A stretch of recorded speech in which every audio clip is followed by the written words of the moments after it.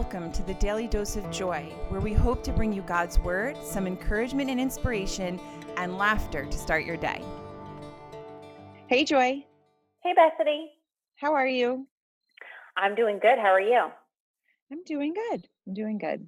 So I'm excited to share today. I had read this over the weekend, and it really resonated with me. And I then watched something with my husband that was like I was really touched by, and so I want to share that too.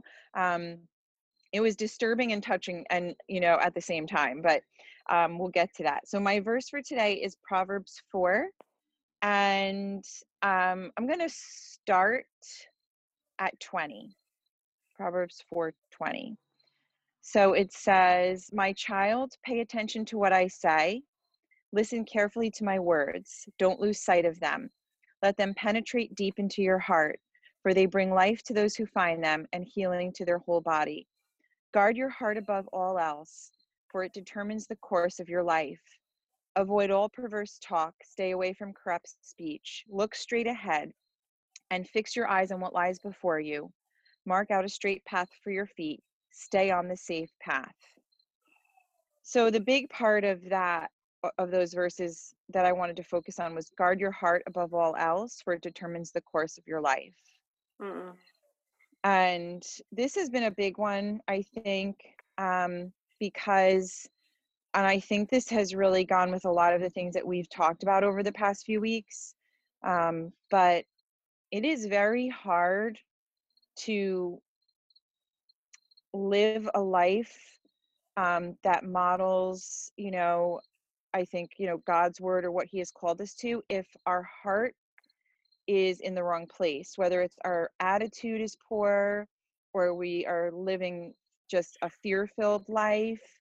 But any time that our heart is uh, in a place where we're open to negative thoughts or I think you can interpret this a lot of different ways, but I think that it makes things difficult. You can't live your life the way that you would want to, or Mm. that would be healthy or fulfilling, because our thoughts really control our life. Like what we're thinking about or what's in our mind is really controlling how we act out. And so thinking about guarding our hearts, how I was thinking about how you can do that.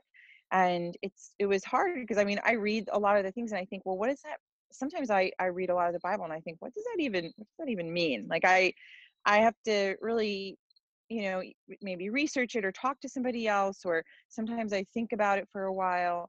But I think, when I had, looked up the verse and wanted to be more specific about what I thought it was saying, it was more that, your thoughts and the things that are on your heart can lead to whatever attitudes it's creating, which can lead to actions. And then those actions, are basically your life, right? Mm. It's so, and I've seen this like where I have a poor attitude, whether it has to do with something I really don't want to do, or I'm hurt by something, and it really comes out in how I am conducting myself.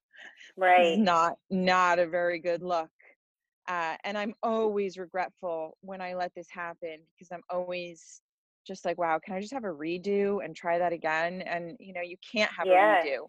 unfortunately. Sometimes, yeah, right, you leave a bad impression, or you create a conflict with somebody that really wasn't necessary. And then it's like, damage control. And damage control is the one of the worst things. Mm. Um, but I think that to guard your heart is so important. And I think that a lot of what we could do to do that is to control our thoughts. And to Yeah. do that, it's what you were saying before, right? It leads all the way back to one of your verses where it was, fix your thoughts on what is pure, what is lovely, and to do that, it's really, focusing on God's word and filling our lives with positive, good things, like, and positive people too, because I think that you can't guarding your heart means also guarding who you've let into your daily, everyday, close life, Yeah. so if if you have people in your life that really have a bad influence on you, that is going to also cause problems. Right. So I thought that this was a really good one to remember. Um, and, you know, one of the things I thought so my husband and I are always trying to find something on Netflix that we can watch together. And this doesn't really always work out that well because he's very interested in food and I couldn't be more bored. And I'm more interested in things that are funny, and he doesn't really find things that are funny like the way I do. Like all through quarantine, I watched the show Schitt's Creek, and I thought it was hilarious. Like it wasn't like laugh out loud funny all the time, but it was so entertaining to me. And there were times where I did laugh out loud, and it was just I loved the people in it. He wouldn't watch it with me, and so or he just wasn't interested. So that was something I watched on my own. There are things that we have watched together that can be pretty intense. Like one of the last things we watched was Better Call Saul. We really liked that. We'll find more drama type things that we can watch together. So, but it's hard sometimes. We'll start something. We started something called The Blacklist, and then we really couldn't get through it.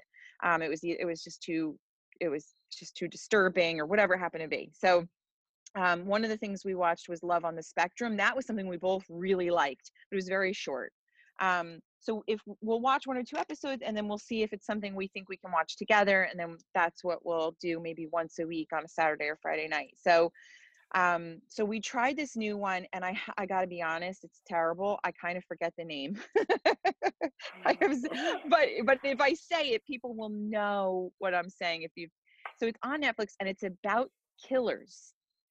So I don't I forget the name of it. But it's people had told us about it. It's like it was interesting, like it's a documentary type of thing. And so it talks about people who have committed murder. And it's called I Am a Killer. That's what it's called. I Am a Killer. And so it's interesting. These people, they're telling their real life story, and we only watched one so far. And we're not really sure if we're going to continue. I want to give it at least 1 or 2 more tries. It is disturbing. All right. Yeah.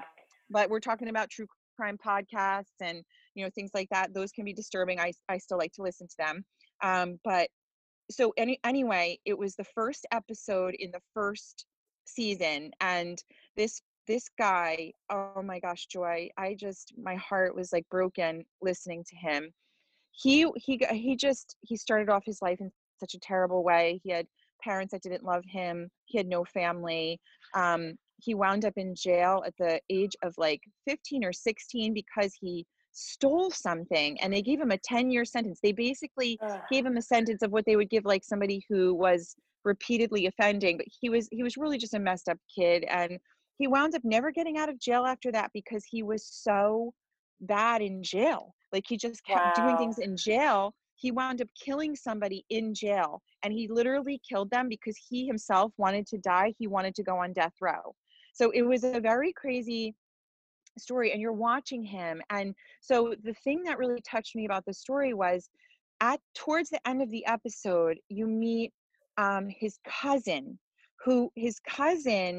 had never met him in person. He was too young to have ever met him in person. It was his mother's sister's son, the killer's mother's sister's son. And he felt God put in his heart to reach out to him after Wow.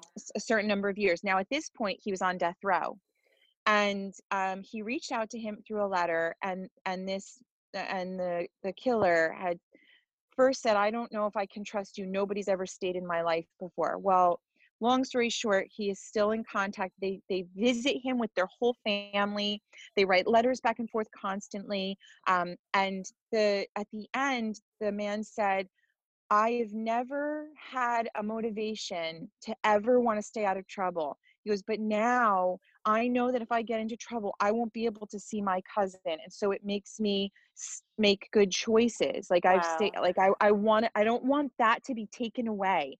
And the cousin had said, like, the letters got more and more like, first it just used to sign his name. Then he said, then it went to like, thinking of you. And then it's, I love you. And it's just this this friendship and this bond that's developed between these two family members, and it has now created something within this man's life that he never had before. He was never loved. His parents didn't love him. He had two brothers that never loved him, never reached out to him when he was incarcerated. He was just lonely, and because of that, because of that lack of love, he responded so poorly, you know, on himself and the people around him. And now that there's love in his life and there's somebody pouring into him and his heart is now touched, it's displayed in his actions and what he wants to do with his life and how he Mm. wants to respond towards others. And it was so, I was so touched by that. And then also the fact that the cousin was like just obedient, like that, with God putting this on his heart and taking that risk himself too, because he's taking his Yeah. kids to see him. And some people would shy away from that and they'd be like, I don't want anything to do with him, he's never been a good person. But because he did that, he's created this motivation, even on death row, for this man to now live a better life. And it was good. Watching it was disturbing in the beginning, especially, but it's also heartbreaking. How do you have a Yeah. child and not love them?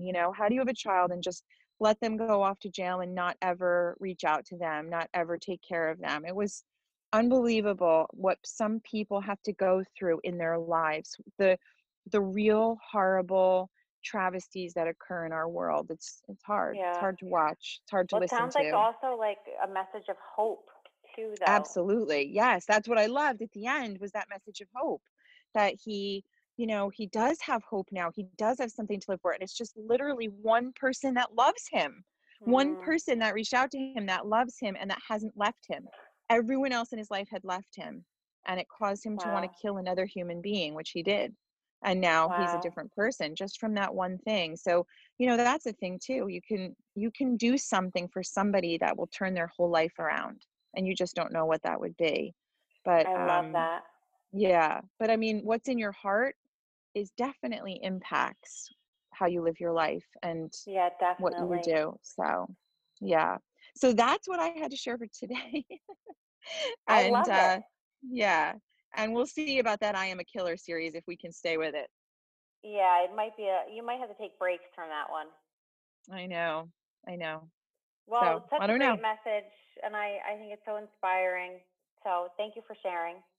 Yeah, thanks for coming in. Listen, if you're enjoying listening to us, we would love for you to give us a review or to subscribe.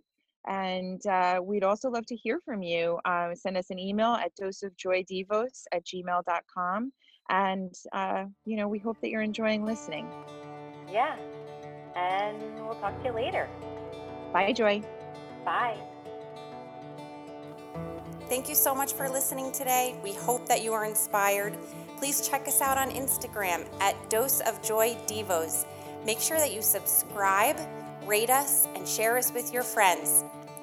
See you next time.